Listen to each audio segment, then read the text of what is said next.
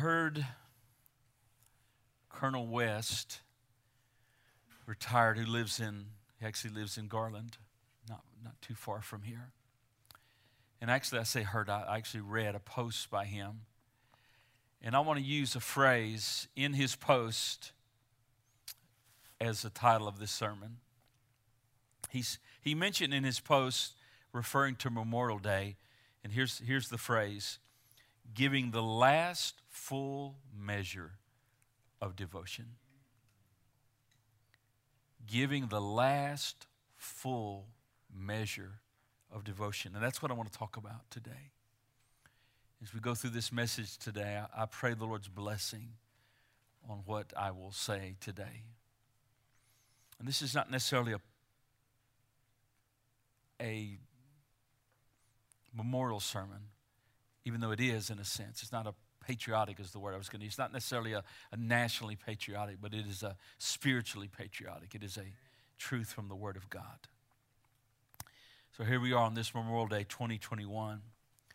You know, and as I've said, our nation, we remember those who've laid down their lives willingly, storming beaches, and it's amazing how when you read the history of how during, especially World War II, how this America rallied together. You know, America could do anything they want to do. If they're right with God, serving God. Our nation was so patriotic. It was pretty much a majority church-going nation. Not everyone. No one's ever gone. No, not everyone is. But we were a majority people, Christians, and we're losing a lot of that. But the truth is, and you know this, that our freedoms that we enjoy as a nation have come to at a high price. And it's the high price of men giving their lives and shedding their blood on places all over this world. You know, we've never had a war on this United States. It's always been at other places. And I pray that we'll never have to see that. Of course, the Civil War, but that was us fussing. That was us fighting one another. But as far as an enemy has never been able to come to this land. You say, well, that's because of this, that's because of that. No, my friend, that's because of the mercies of God. Does anyone here know someone that gave their life, that died in war? Anyone? You know, who, JR? Do you know? What's their names? Nathan Adams. Tim Hartman. Where did he serve? Do you know where he died? Vietnam. Anyone else? Died in World War II. Do you know where? Didn't know him. Didn't know where did he serve? Was in do you know? Was it Army? Do you know where he died? What Nate? In Belgium. Somebody else over here? I see another hand. Someone who died. I've known those that have served greatly and been in war, great war, but I've never personally known someone who has died in war. We honor them today. We honor their memory. We're getting to do what we're doing today because of these guys. You know, and a lot of these moms and dads sent their teenagers and sent their young men off to war, and they never came home again. You know, they never came back to get married and to start careers and to do the things that I'm sure were in every teenager's heart. And that's a serious thing. We need to think about that today before, you know, we start hating America. We need to realize, well, a lot of these folks that hate America don't even know what America's about. They don't even know a history lesson of a kindergarten level. We need to get back to civics, and we need to get back to knowing our history.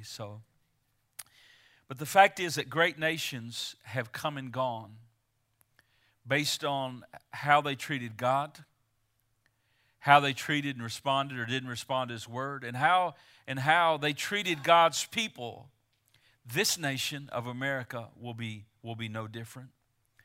Do you realize now, and I know that you do, that there are doctrines right now being espoused in America, doctrines and philosophies that have never worked anywhere else, in fact, have brought tyranny everywhere else. And they're not only anti-America, they're not only anti-democracy, they're anti-God, and they're actually delusional. They're actually delusional. They're anti-truth. They're anti-Word of God. And these doctrines that are being pushed and espoused, they don't bring us into unity. They don't bring us into forgiveness. They're dividing us. And ultimately, if we have enough people embrace this stuff, they will destroy this nation, or at least change it so radically that it won't even look what it has been in the past. The truth is that any doctrine, the value of any doctrine is found in what it produces. And I want you to know those doctrines won't produce unity, it won't produce prosperity, it'll produce death and destruction and division. But I tell you what will produce, and that is the doctrines of the Word of God. Do you realize that the Word of God can heal the nation?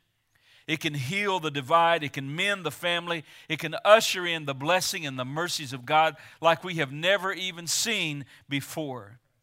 But what I'm seeing in our own nation is that this nation is clearly moving through the cycles spoken of in Romans chapter 1. What are those cycles? In Romans 1, they embraced idolatry. And then from idolatry, it led to a sexual revolution, which led to a homosexual revolution. And the last stage is to embrace delusion. And in that last stage, in that last final cycle, the culture celebrates the most grave and gross wickedness, and they end up persecuting what is righteous and the righteous. And that's clearly what's happening. We hold our national freedom dear. But there's another freedom that I want to speak about this morning. And it's a freedom, we hold our national freedoms dear, but there's another freedom that is dearer still.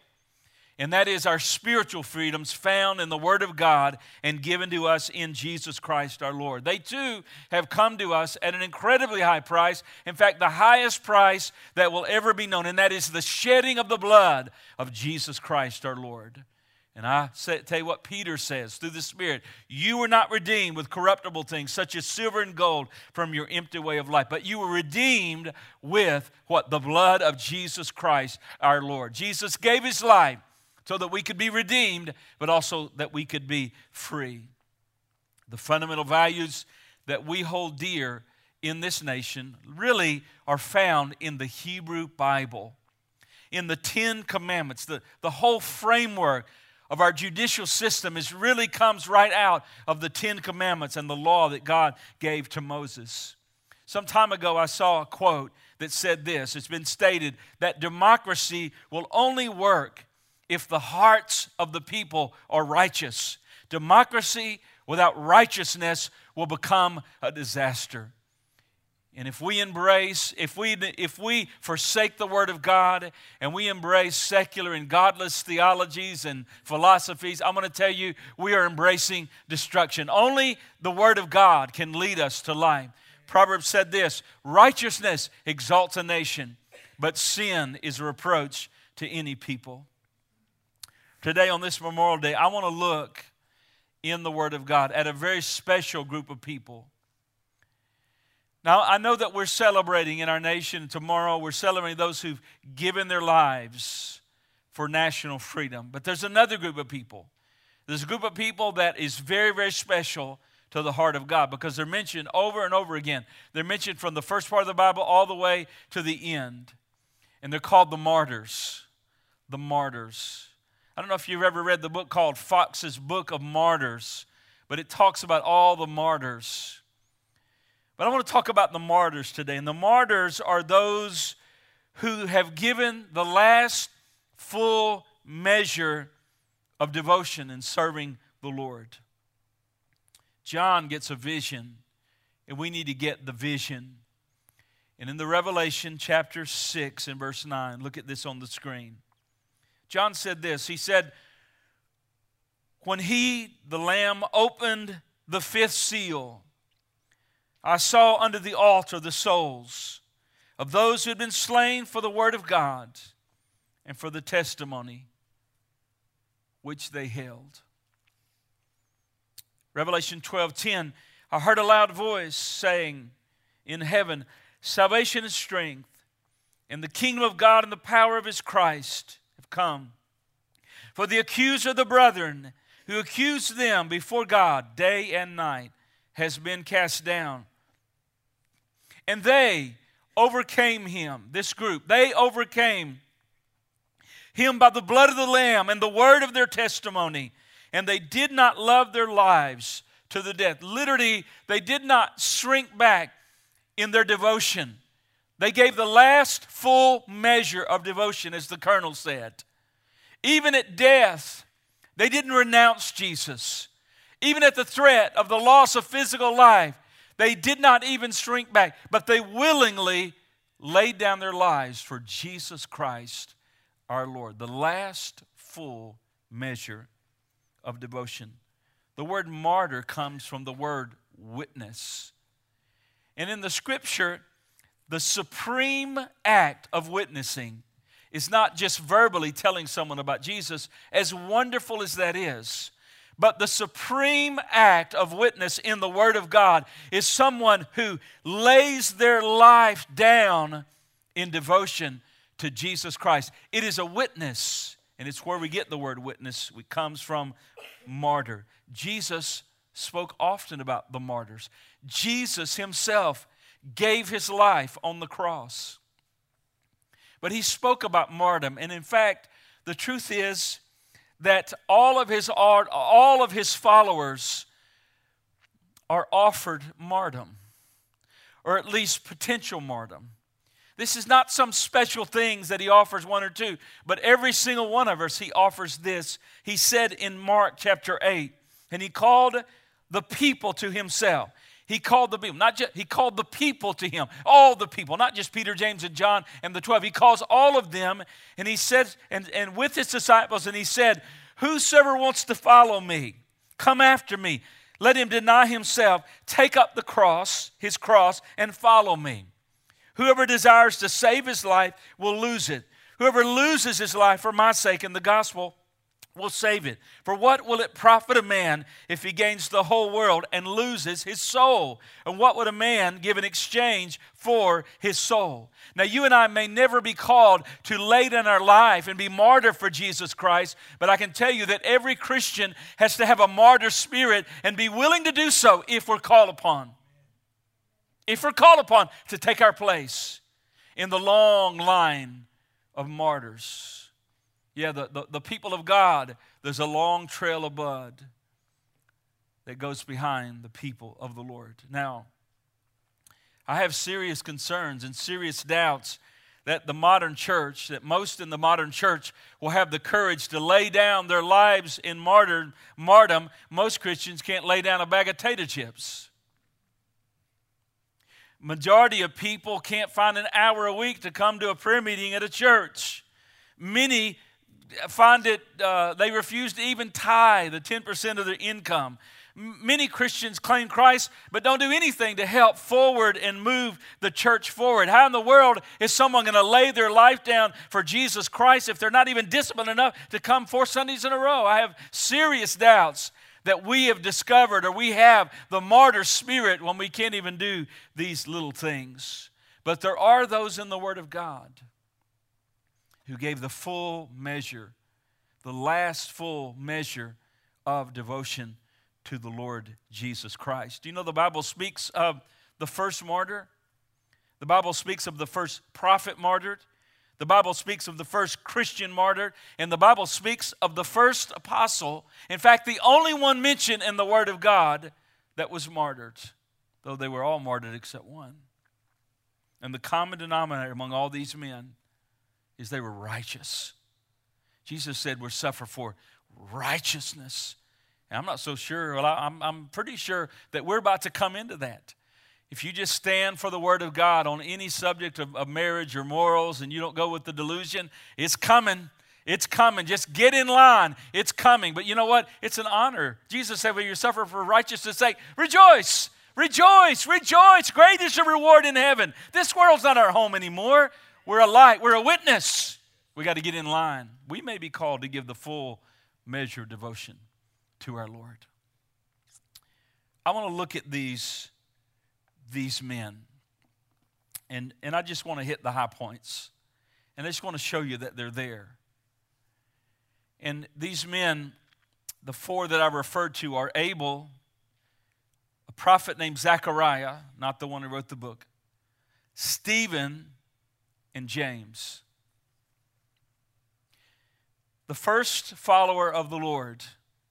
The first one that was devoted to the Lord. So devoted to the Lord that his life was taken. It's the second person born after the flood, or after the fall, that is. And his name is what? His name is Abel. His name is Abel. He had a brother, and we know his name. His name goes down in infamy, and his name is Cain. Cain. There's a lot said in the Bible about Abel. He's mentioned many times. In fact, Jesus even mentions him, which I'll read in a moment. Hebrews talks about him and compares the martyrdom and the shedding of his blood, and compares it. It really contrasts. It's not a comparison. It's a contrast to the shed blood of Jesus. It says this in the book of Hebrews: Jesus, the mediator of a new covenant, the blood of sprinkling that speaks of better things than the blood of Abel. That speaks of better things. What was the contrast? Abel's blood cried out for revenge. Jesus' blood calls out for redemption. What do we know about Abel? They're again just hitting the high place. I'll read part of his story. But what we find it in Genesis 4, second person born after the fall, but the first martyr. The first one that was martyred. He wasn't just murdered, he was murdered because of his commitment to the Lord. That's an important thing. That's an important thing. Now, let's read his story. This is Genesis 4. Now, Adam knew his wife Eve, and she conceived and bore Cain. And she said, I've acquired a man from the Lord. Then she bore again, and this time his brother Abel. Now notice, read this story in your own time. About 5 or 6 times it says his brother, his brother, his brother. You'll see it toward the end here. Now Abel was a keeper of the sheep, but Cain was a tiller of the ground. In the process of time it came to pass that Cain brought an offering of the fruit of the ground to the Lord. And Abel brought of the firstborn of the flock and of the fat. Notice the Lord respected Abel and his offering.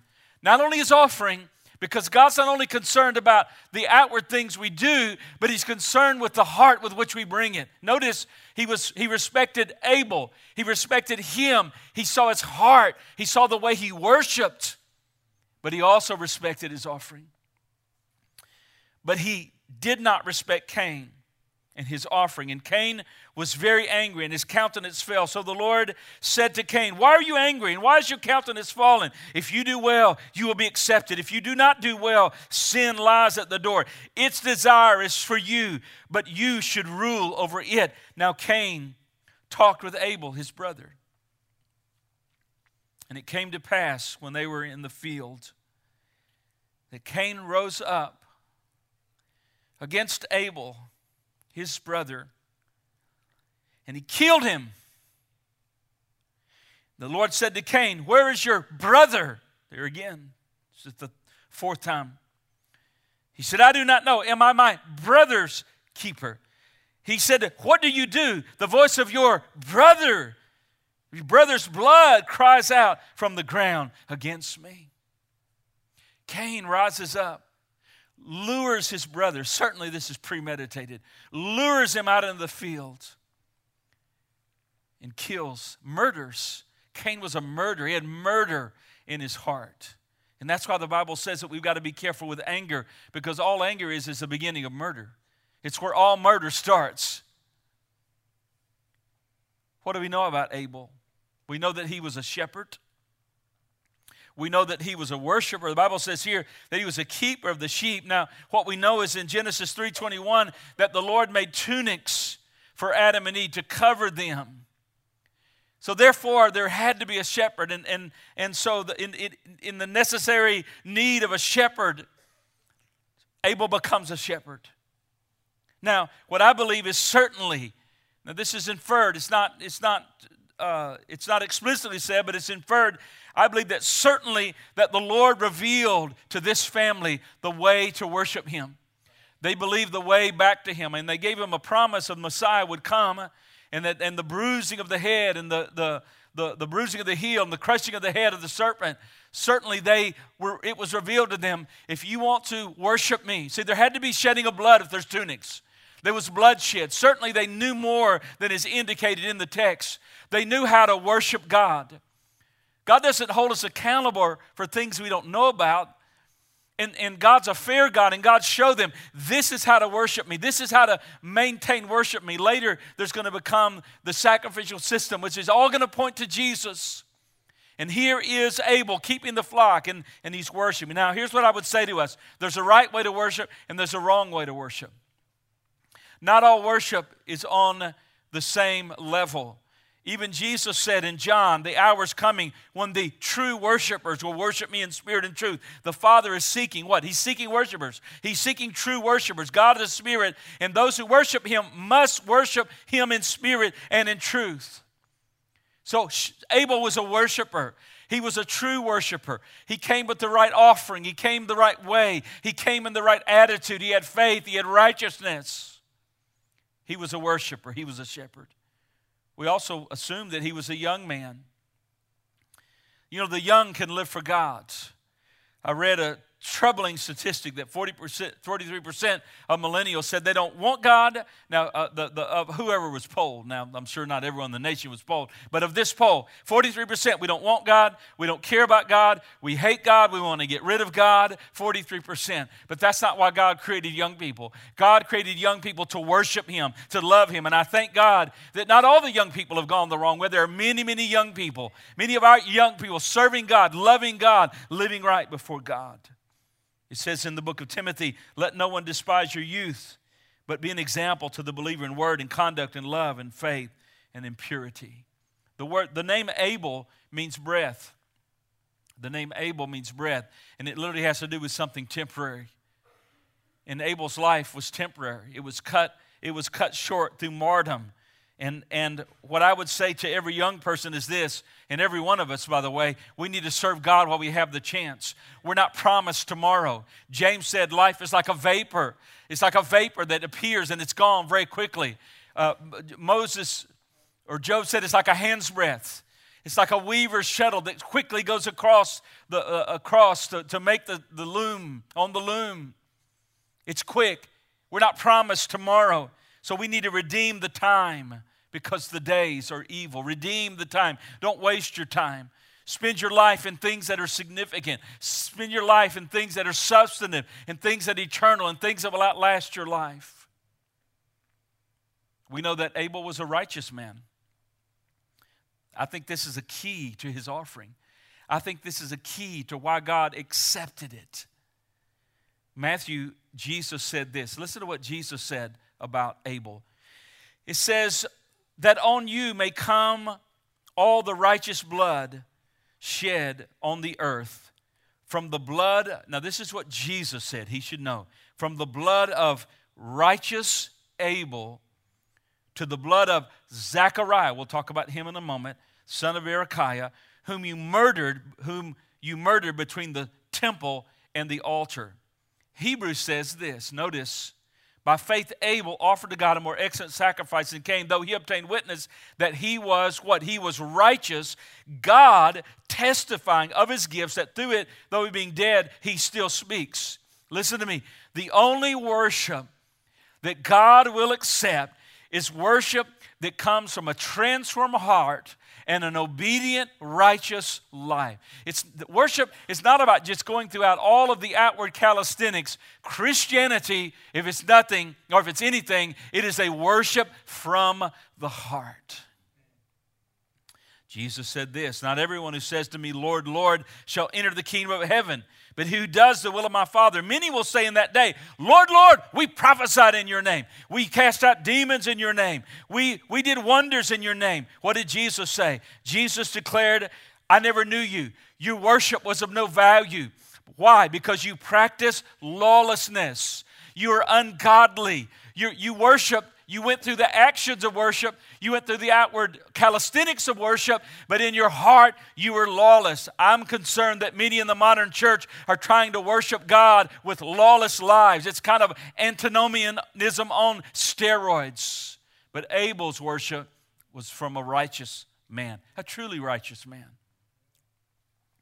Abel was a witness. It said this, Cain talked with Abel, his brother. What do you think they're talking about? I think they're talking about worship.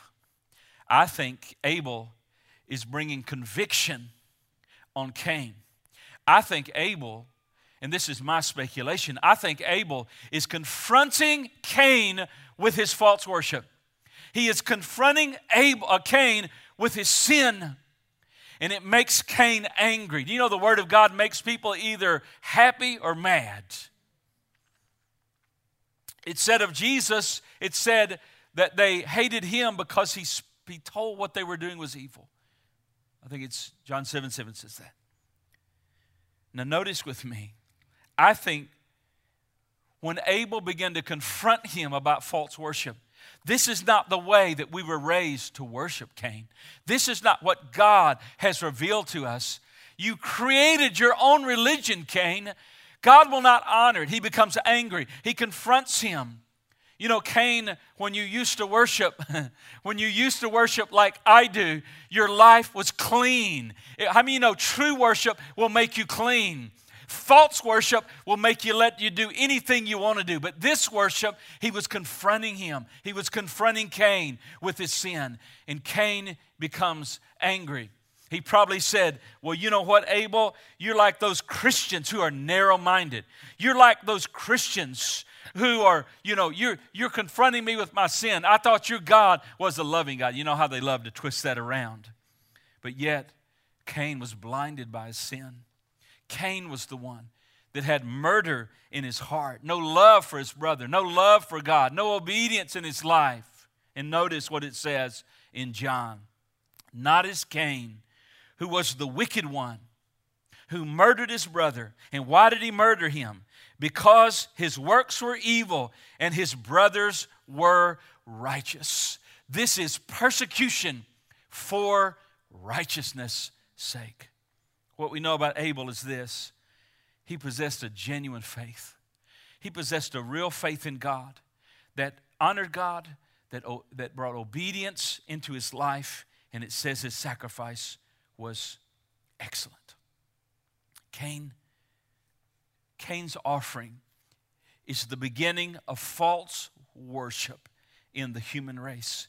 And I fear that millions today are following the worship of Cain. They're worshiping, but it's not a worship that will save. It's not a worship that will transform. It's not a worship revealed from heaven. It's Cain worship. It's man-made worship. And Jude said it this way, woe to them, for they have gone the way of Cain. They have gone the way of Cain. The way of Cain is the way of being lost. But the way of the gospel is the way of Jesus Christ. It's the power to save us, redeem us, and transform our lives. True faith leads us into obedience to God's command, and it makes our heart full of love and grace. Abel is the first one that was a martyr in the human race. First one to give the full devotion of his life to the Lord. Here's the second one, quickly, and that's Zechariah. This is not the Zechariah who wrote the book, Zechariah. This is another Zechariah. Zechariah is the first prophet in Judah to suffer martyrdom. Jesus spoke of him, as I've already read it, the blood of Abel and the blood of Zechariah. Now, the story of Zechariah and the kings and everything that surrounded that kind of goes like this.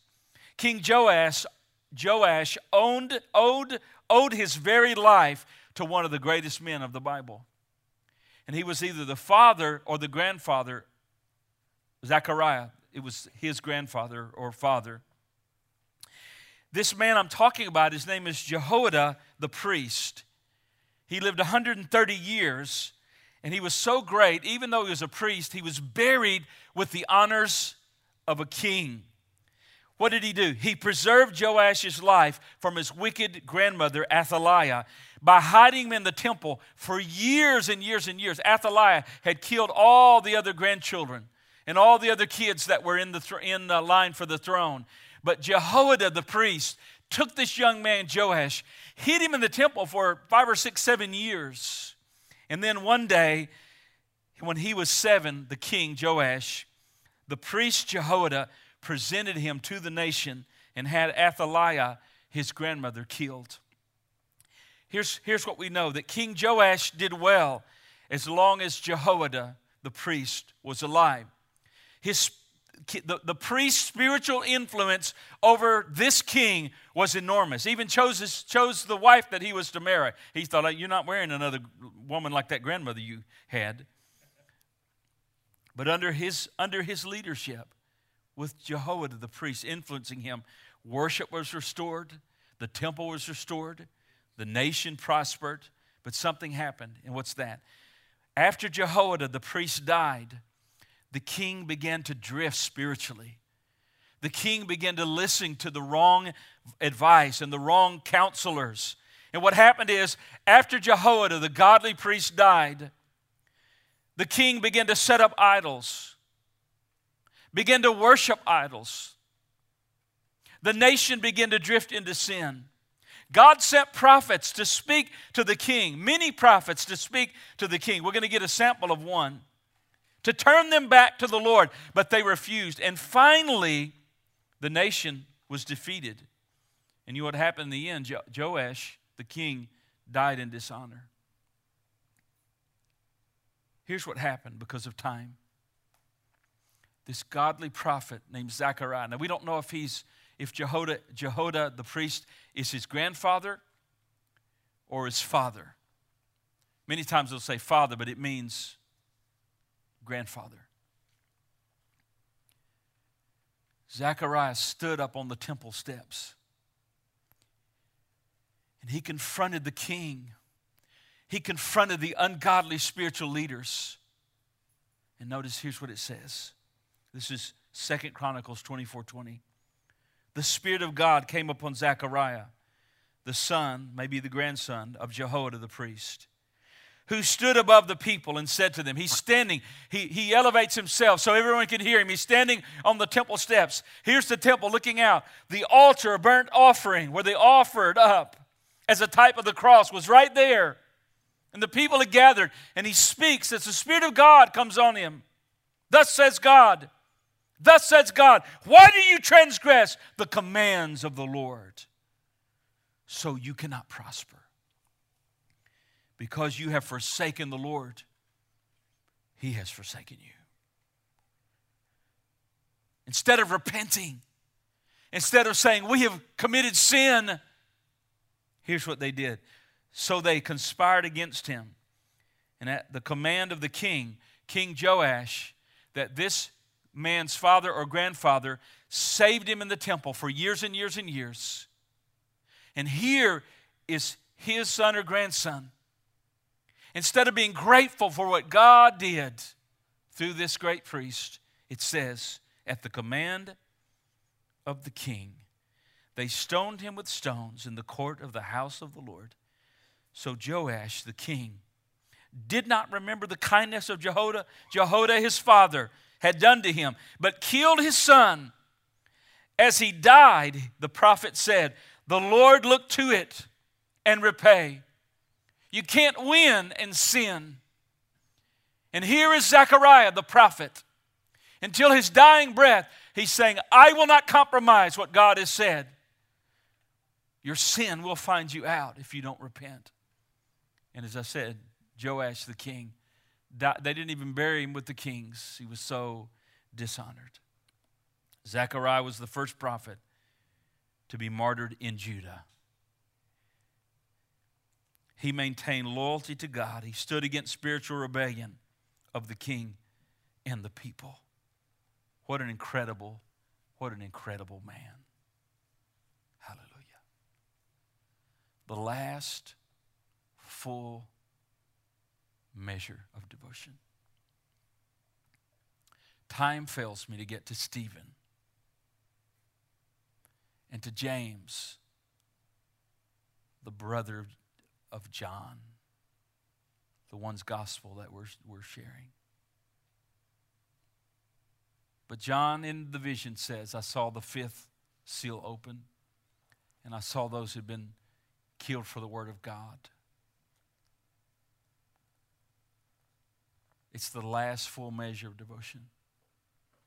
Have you ever wondered in your own heart, you know, we boast of things that we should not boast about. Well, I would do this and I would do that. We would hope we would. We would hope we would. So on this Lord's Day, Memorial Weekend, I think we look on the inside of our hearts. We consider those who've laid down their lives, faced bullets for our nation, storming beaches like Normandy and Omaha Beach, young men in ships and in tanks, fighting back Nazi demonic ideology. But you know, we're good soldiers too, are we not? And this is a time that we have to understand the cost to be a real Christian. It's the cost of a martyr spirit. So as we look inside today, do you have that martyr spirit? There again, I'm very concerned about, we've lost, in a sense, primitive Christianity, real Christianity.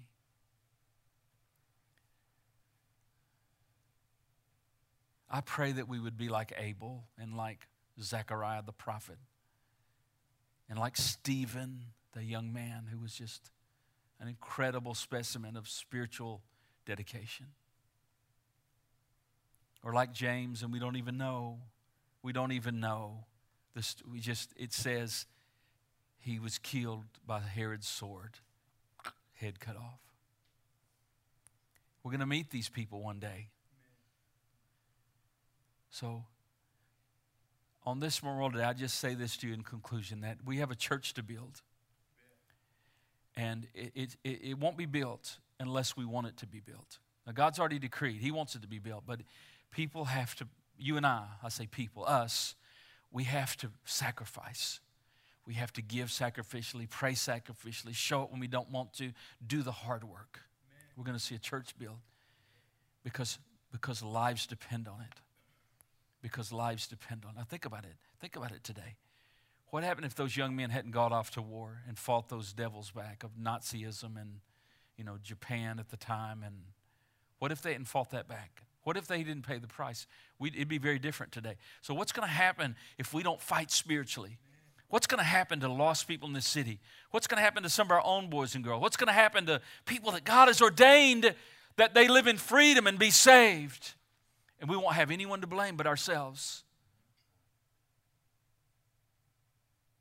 So I ask you today, in the soberness, do we have what it takes to build this church? To not serve in what old David Wilkerson preached the sermon, the gospel of accommodation. You want to hear a sermon? You want to hear a sermon? Go online and type in David Wilkerson, the gospel of accommodation. It'll make you, if it doesn't make you get on your knees, you're probably not even saved. It'll shake you to your core. The last full measure of devotion. I want you to stand with me. If somebody could come here. Hallelujah, Jesus. Now, I'm not going to have you come around the altar. But right there where you are, I want you to think about your relationship with Jesus. I want you to think about your life for a moment. I want you to look at your heart. Your heart is the altar. Your heart is the altar.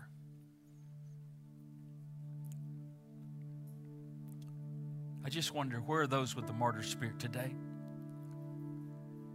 Who are those who are so committed, they're willing to speak the word of God in the face of this wicked ideology, this critical race nonsense, and all socialism?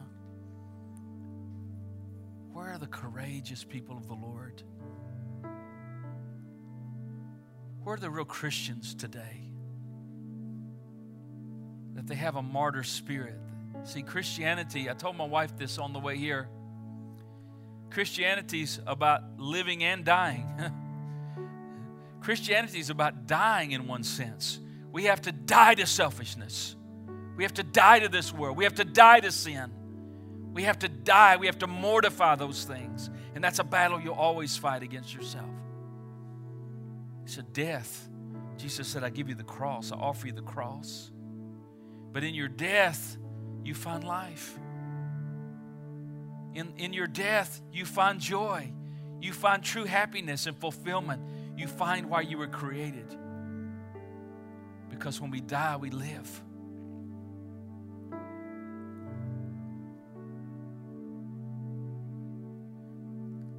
I don't know what you need to surrender to God today, but right there where you are, maybe you just want to lift your hands and just search your own heart. Lord, search us today. Search our spirits today. Search our hearts today. Get out all the sin, all the compromise, all the worldliness. Get out of us, Lord, the delusional thinking of the world that is crept in churches. And Lord, help us to understand that at any war to ever be won, there has to be people that die. In any spiritual victories, there has to be death at some level, whether it's just dying to some habit. Lord, we thank you that you've given us the grace that we need to build this church. Can we just lift our hands and worship him? Come on. As you're surrendering your spirit and your heart to God, come on.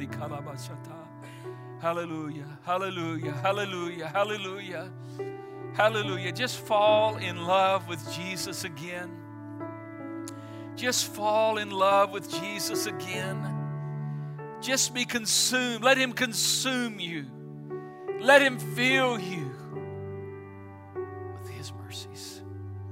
We glorify your great name. Hallelujah. Jesus.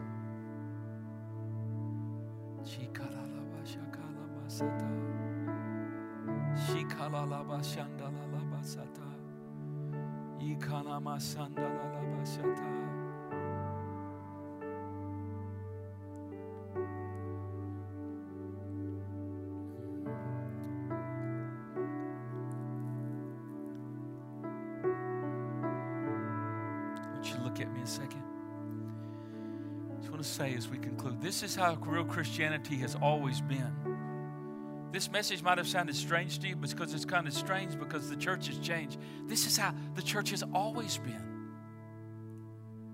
From the first convert, real churches, this is how it's really been. Can you imagine?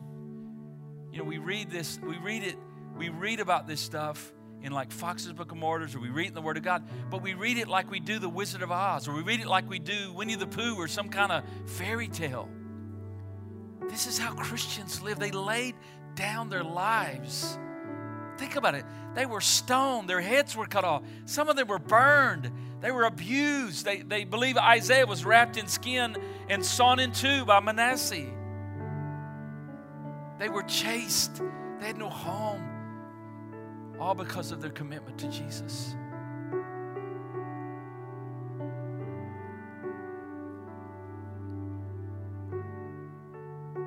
Can you imagine being there?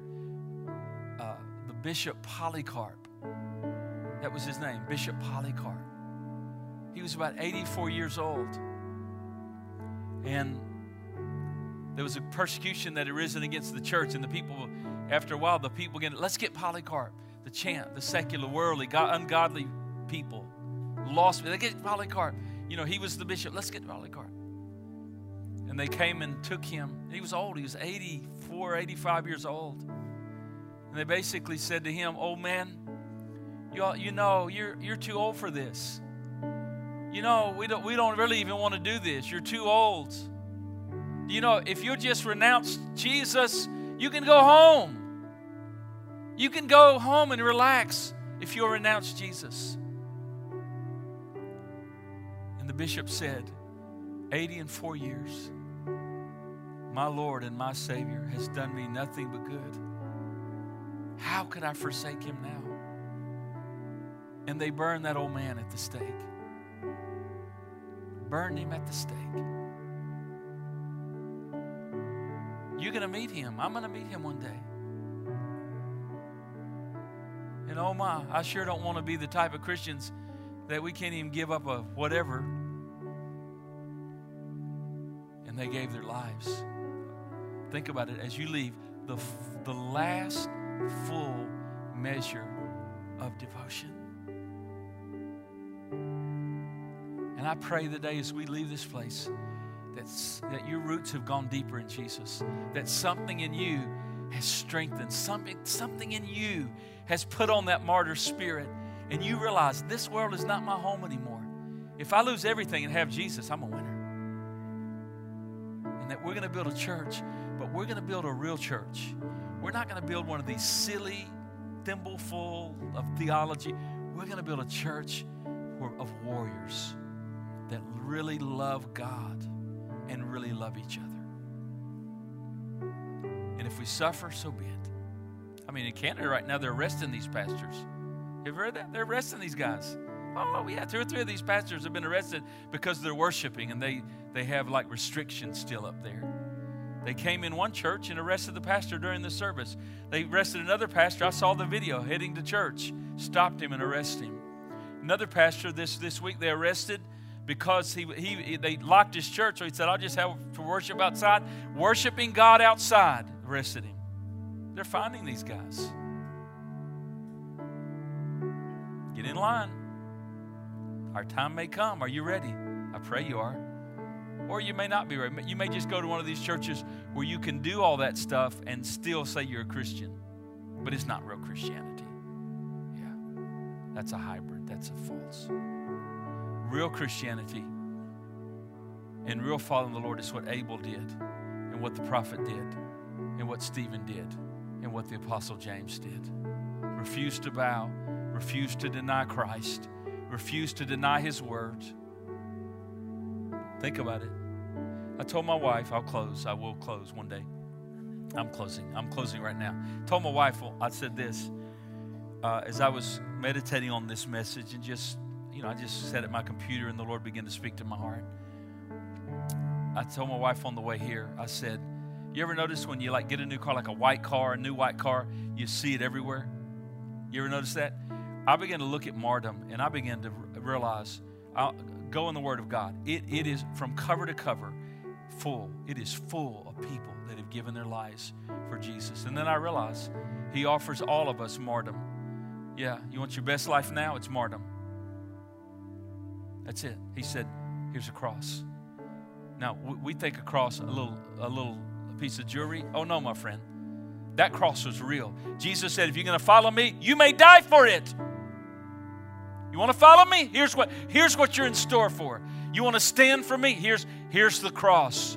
There it is. You can take it or leave it. But to really follow me, there's a cross. And I may never be called to literally do that, but we have to be willing to if we're called upon.